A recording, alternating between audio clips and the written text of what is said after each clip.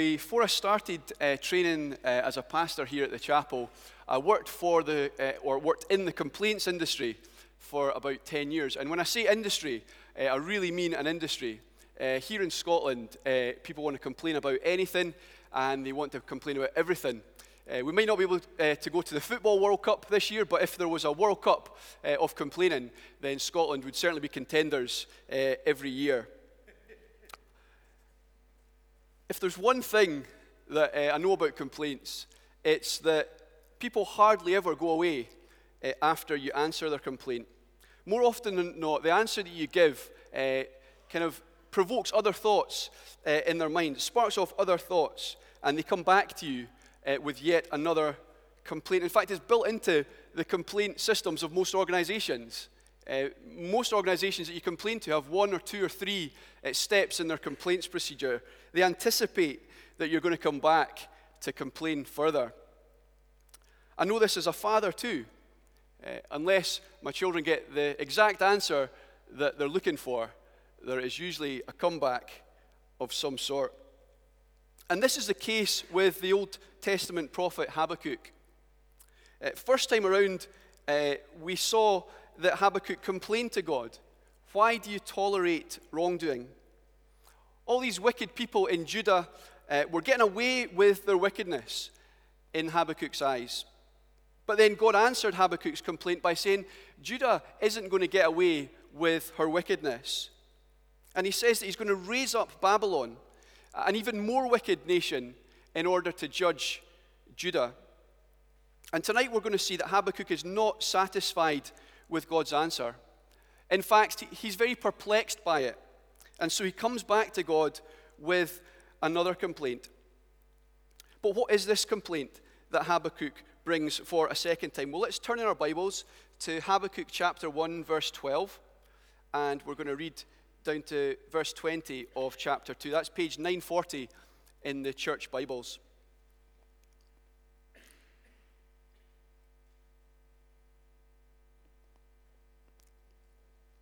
Habakkuk chapter 1, starting at verse 12. Lord, are you not from everlasting? My God, my Holy One, you will never die. You, Lord, have appointed them to execute judgment. You, my rock, have ordained them to punish. Your eyes are too pure to look on evil. You cannot tolerate wrongdoing. Why then do you tolerate the treacherous? Why are you silent while the wicked swallow up those more righteous than themselves? You have made people like the fish in the sea, like the sea creatures that have no ruler. The wicked foe pulls all of them up with hooks. He catches them in his net. He gathers them up in his dragnet, and so he rejoices and is glad. Therefore he sacrifices to his dragnet and burns incense to his dragnet. For by his net he lives in luxury and enjoys the choicest food. Is he to keep on emptying his net, destroying nations without mercy? I will stand at my watch and station myself on the ramparts. I will look to see what he will say to me and what answer I am to give to this complaint. Then the Lord replied, write down the revelation and make it plain on tablets, so that a herald may run with it. For the revelation awaits an appointed time. It speaks of the end and will not prove false. Though it linger, wait for it. It will certainly come and will not delay. See, the enemy is puffed up. His desires are not upright, but the righteous person will live by his faithfulness. Indeed, wine betrays him. He is arrogant and never at rest, because he is as greedy as the grave, and like death, is never satisfied. He gathers to himself all the nations and takes captive all the peoples. Will not all of them taunt him with ridicule and scorn, saying, woe to him who piles up stolen goods and makes himself wealthy by extortion? How long must this go on? Will not your creditors suddenly arise? Will they not wake up and make you tremble? Then you will become their prey. Because you have plundered many nations, the peoples who are left will plunder you. for you have shed human blood. You have destroyed lands and cities and everyone in them. Woe to him who builds his house by unjust gain, setting his nest on high to escape the clutches of ruin. You have plotted the ruin of many peoples, shaming your own house and forfeiting your life. The stones of the wall will cry out, and the beams of the woodwork will echo it. Woe to him who builds a city with bloodshed and establishes a town by injustice. Has not the Lord Almighty determined that the people's labor is only fuel for the fire, that the nations exhaust themselves for nothing?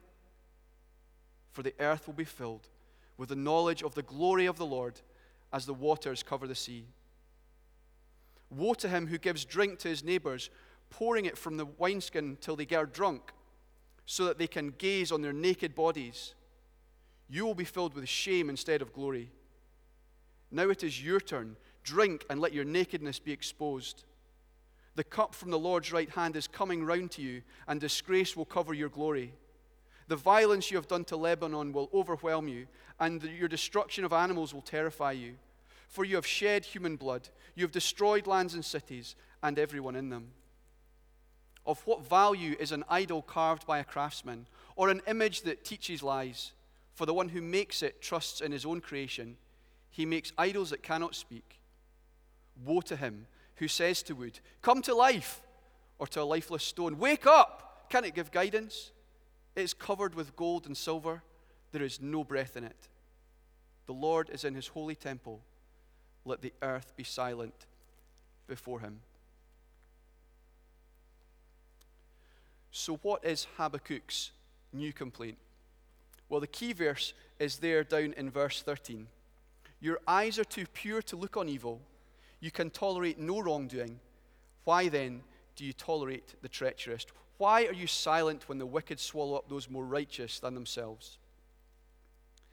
Habakkuk's complaint has got two parts, and the first is that the treacherous are tolerated. After God's answer to his first complaint, Habakkuk accepts that God doesn't tolerate wrongdoing. We just read that in verse 13. Your eyes are too pure to look on evil. You cannot tolerate wrongdoing. So Habakkuk's complaint has changed a little bit. It's evolved, because that's not what he said back last week, where he said that in verse 3, why do you tolerate wrongdoing? So his complaint has moved on a little bit. His complaint is now, why do you tolerate the treacherous? Or to put it another way, you can't tolerate wrongdoing. Why then do you tolerate wrongdoers? You can't tolerate wickedness. Why then do you tolerate wicked people? It's a big question, isn't it?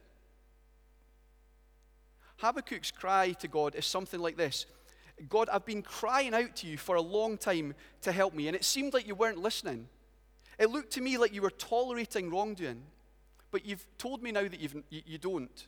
You told me that you're going to do something amazing about the wicked people in my country. You told me that you're going to raise up Babylonians to do this, though. And I can't make sense of this. You are my God. You are my Holy One. You're my rock. Your eyes are too pure to look on evil. You can't tolerate wrongdoing, so why are you tolerating evil Babylon? Do you understand what Habakkuk is saying? He's saying, God, you're a holy God.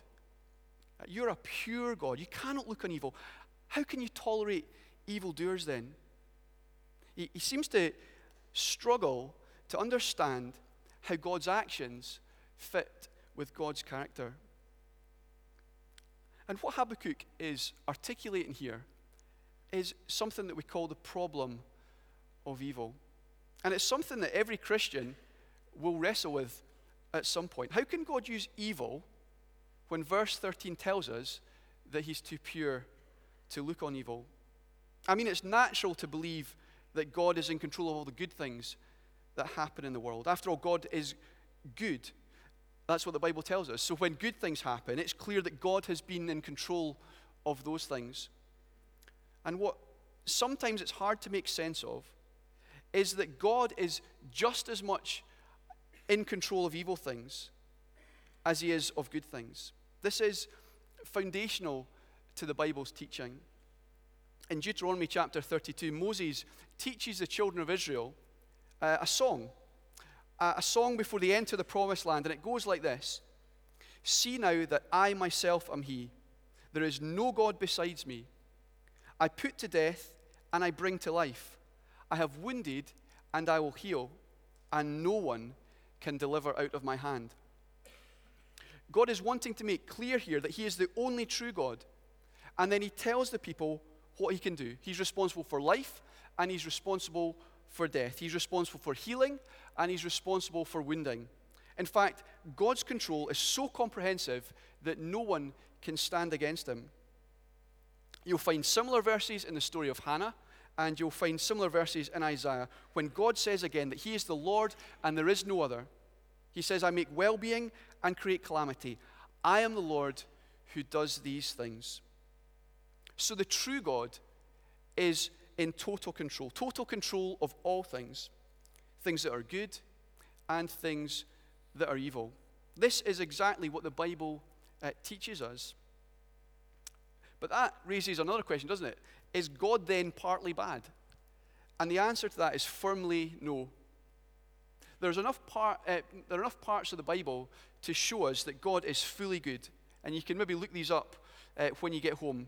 Spend some time thinking about Isaiah 45, 1 John chapter 1, and Psalm 5. Those would be good passages to go to just to affirm that God is fully good.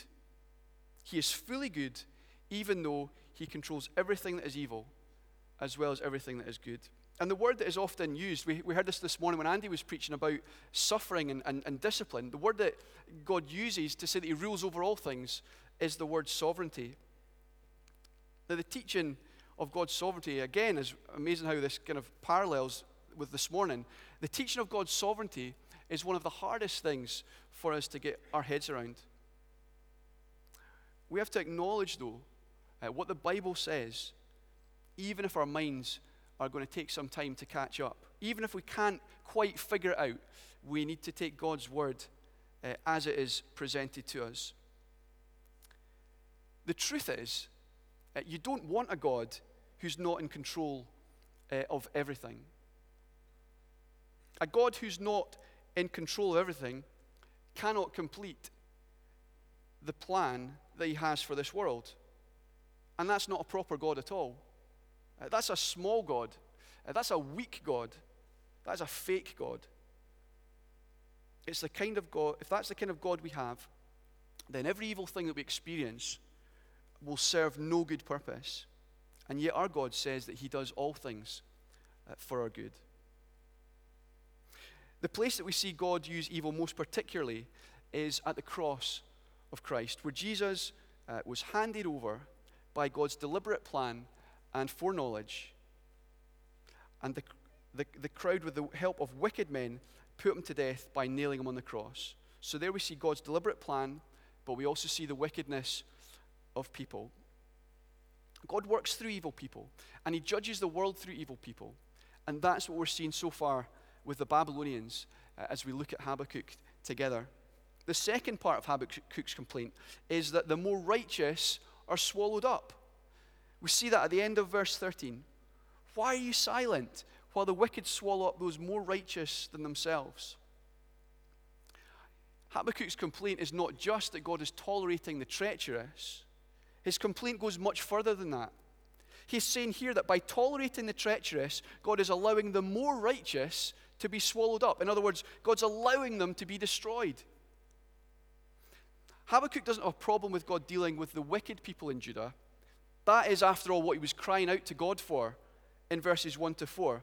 But maybe he thought God was going to bring revival again, like he saw under the rule of King Josiah. Maybe he thought God would turn his people back to his word and have a renewed hunger for it. But that's not how God is going to deal with the people here. You've appointed them to execute judgment. You've ordained them to punish Judah. God, as we said last week, is going to punish this bad nation with a worse one. And that's what Habakkuk can't make sense of.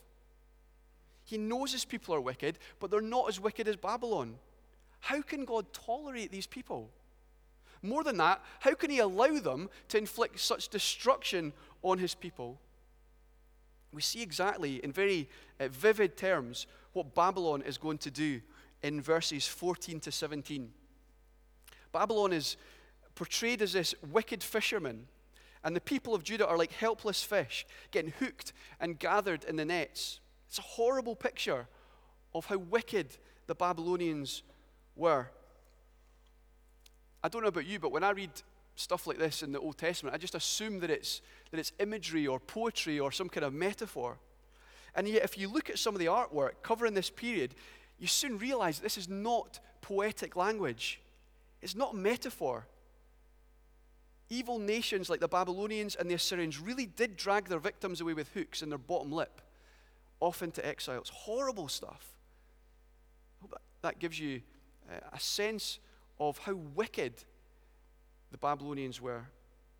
And to make matters worse, in verse 16, because of their big haul, they then make sacrifices to their false gods. Again, another horrible picture of how wicked these people were. And notice in verse 17, Habakkuk repeats his question from verse 13, just in a slightly different way. Is he to keep on emptying his net, destroying nations without mercy? In other words, God, are you going to keep on allowing Babylon to mercilessly destroy these people? Are you not going to step in here? God was right back in verse 5 that Habakkuk would be utterly amazed by how he was going to act, but it was not in a good way. Habakkuk is at a loss to understand what God is doing here and how it fits with God's pure character and his hatred of evil. And so in chapter 2, verse 1, Habakkuk climbs onto the ramparts, stands at his watch, and looks to see what God is going to say to him. He's got everything off his chest now, and he stands there in silence, waiting to listen to the answer that God is going to provide. And I've spent time this week thinking about Habakkuk's complaint. I have to tell you that I think this is a great example of how to speak to God. This is exactly how we should bring our concerns to God. It's exactly how to pray when you don't understand what God is doing. I can't think of a better way to put it. So I've said that this prayer is basically like a faith sandwich. Habakkuk's complaint is like the filling in the middle. And either side of that, Habakkuk shows his faith in his God. Let me show you exactly what I mean. Habakkuk starts by affirming what he knows to be true about God, that he is everlasting, verse 12. He affirms his personal relationship with God, my Holy One. He calls him Lord, the covenant name of God. He calls him my rock. God is his safe place. God is his place to run to in times of trouble. In these different ways, Habakkuk is stating things that he knows to be true about God, even when his experience is telling him something different. This is the stuff that in the cold light of day, Habakkuk knows to be true about God. He doesn't start with the stuff that he doesn't understand. He starts with the things that he knows are true. He doesn't start with complaining to God. He starts by adoring God. He doesn't start with what God's doing. He starts with who God is. This is how to approach God. Whether you're on cloud nine and everything is going well for you, or whether you're walking through the dark valley where you don't understand what's happening and you cannot see a way out, this is how we approach God.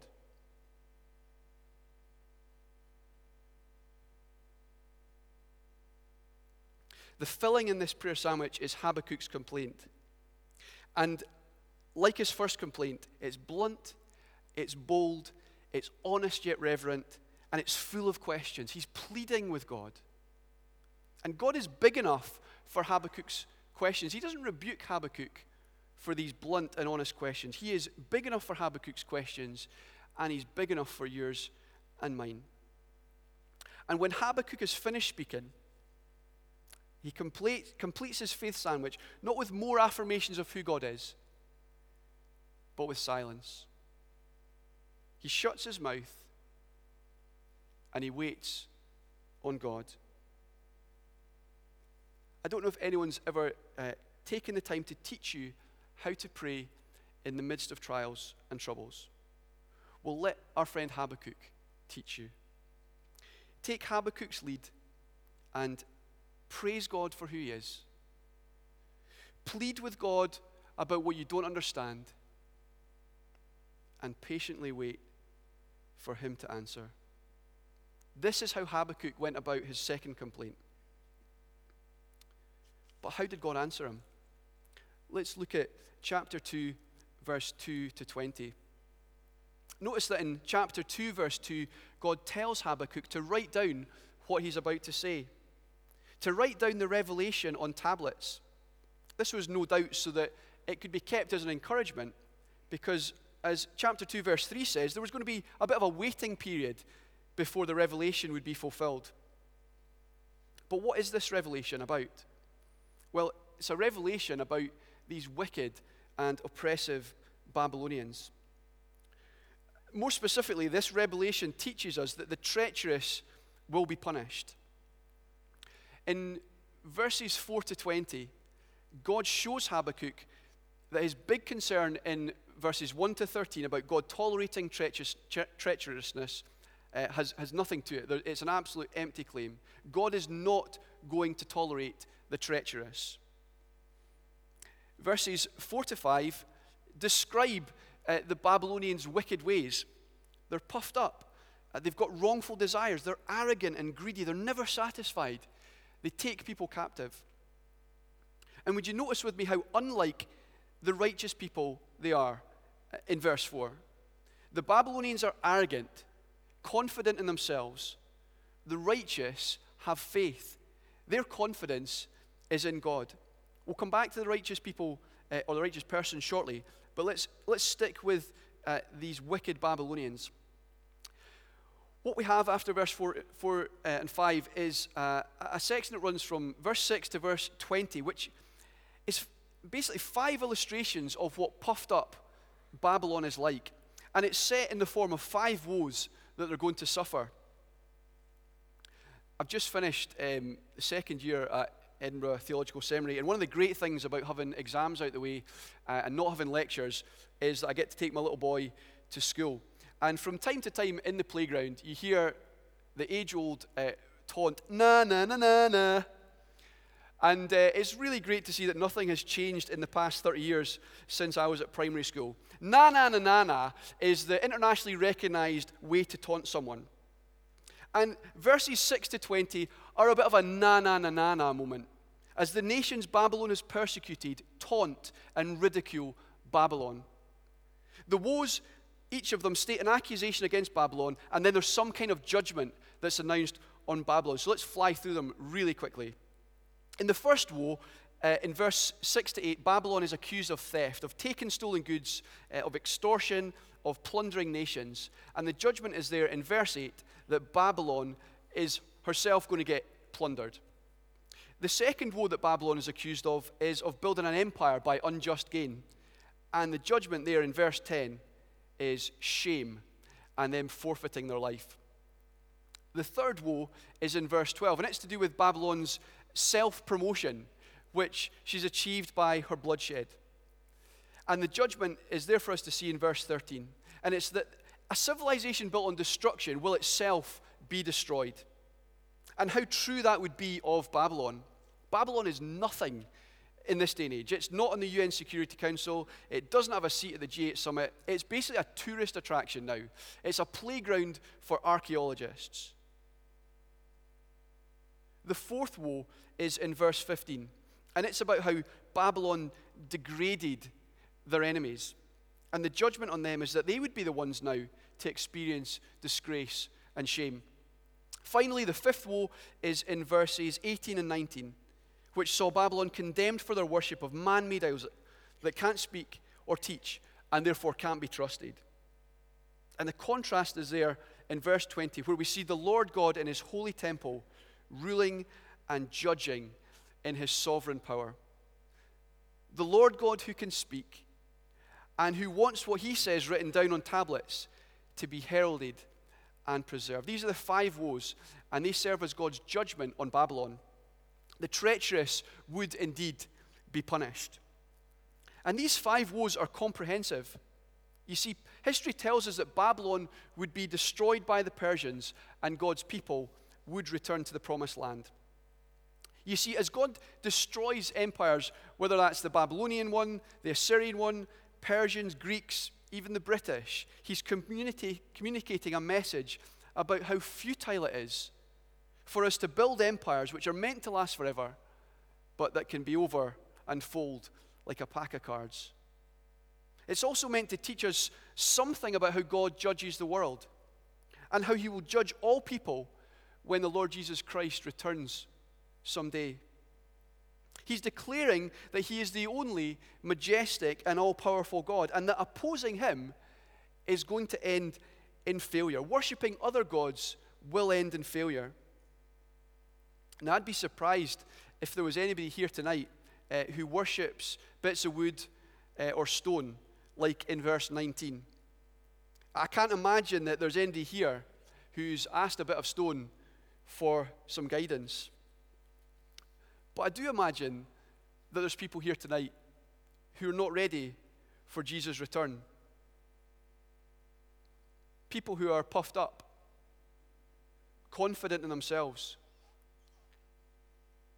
People who are living for themselves and the stuff that this world has to offer, not interested in God at this point. And I need to tell you that the judgment for you is the same as the judgment that the Babylonians experienced. That's what lies ahead.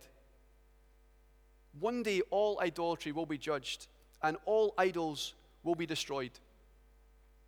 God hasn't changed. All this stuff you hear people say about, the God of the Old Testament being an angry God, but the God of the New Testament being a bit more soft since Jesus came, that is nonsense. God does not share his glory with anyone else. He never has done, and he never will. You see, one day, as verse 14 tells us, the earth will be filled with the knowledge of the glory of the Lord as the waters cover the sea. You might think that you can ignore God now, but you won't be able to ignore him on that day, and you will face his wrath and his judgment. And it would be wrong of me to stand here and to say anything other than that, or to avoid saying it altogether.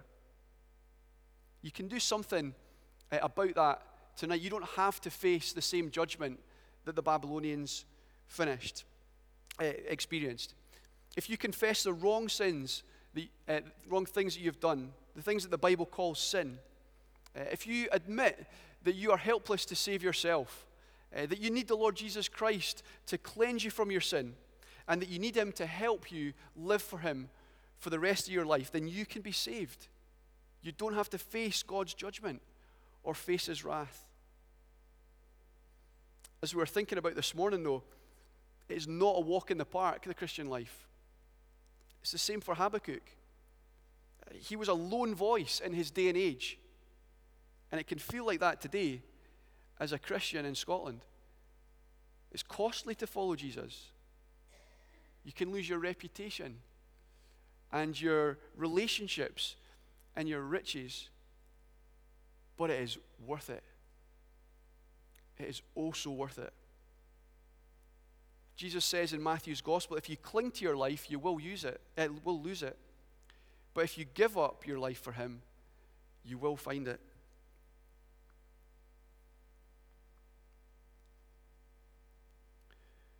Well, in amongst all the punishment of chapter 2, verse 4 to 20, 8 words shine out from verse 4.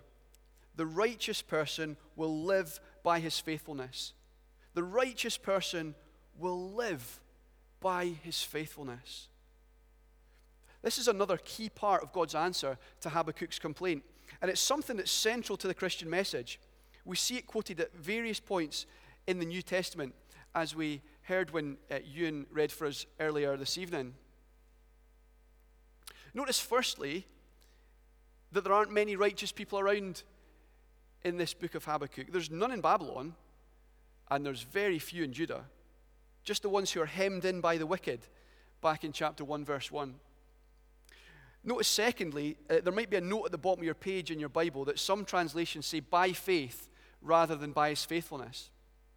We don't need to lose any sleep over this. Faith implies obedient commitment to God, and faithfulness describes the Christian state of consistently being full of faith. Either way, what's not been described is the situation where people describe a one-off event back in 19-something or other, where they prayed a prayer or walked down an aisle. No, what is being described here is a constant trusting in the promises of God.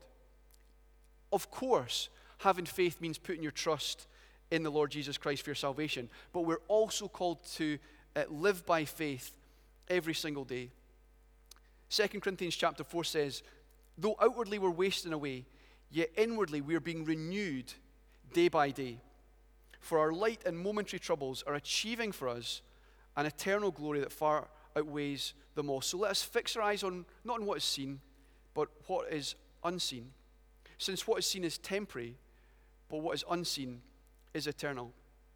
So let me ask you, my Christian brother and sister, are you trusting in Christ for your salvation today? Is your hope still in God today? In other words, are you living a life of faith today, this evening?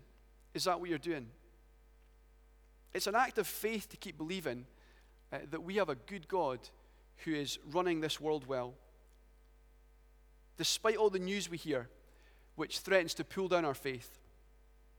I don't know if you know this, but Monday was the deadliest day in Gaza since 2014. 16 Palestinians killed by Israeli forces. Another high school shooting in the US on Friday. And 100 people dying in a plane crash in Cuba. It is an act of faith to keep believing that we have a good God who runs this world well, despite appearances. God says that the righteous person will live by his faithfulness. To not just believe that you're saved, but to believe that Jesus is building his church. Despite all the scandals in the church, despite major denominations like the Church of Scotland and the Episcopal Church rejecting the Word of God and its teaching, despite the increasing secularization of Scotland, despite our country being so seemingly unresponsive to the gospel, we're called to exercise faith that God's great gospel plan will be accomplished. That's what the righteous do. They live by faith. It's not easy though, is it?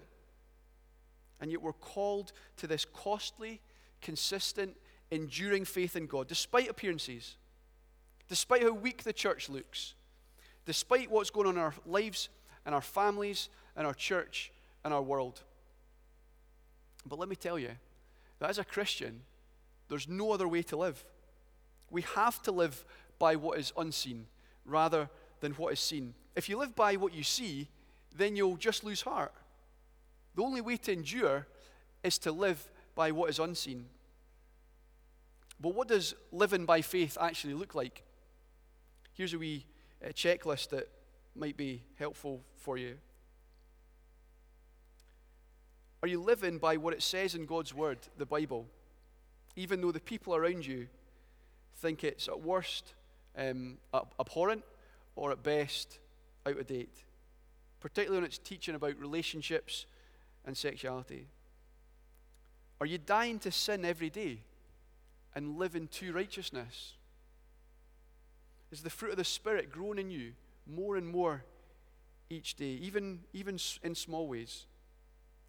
And are you living by what is unseen rather than what is seen?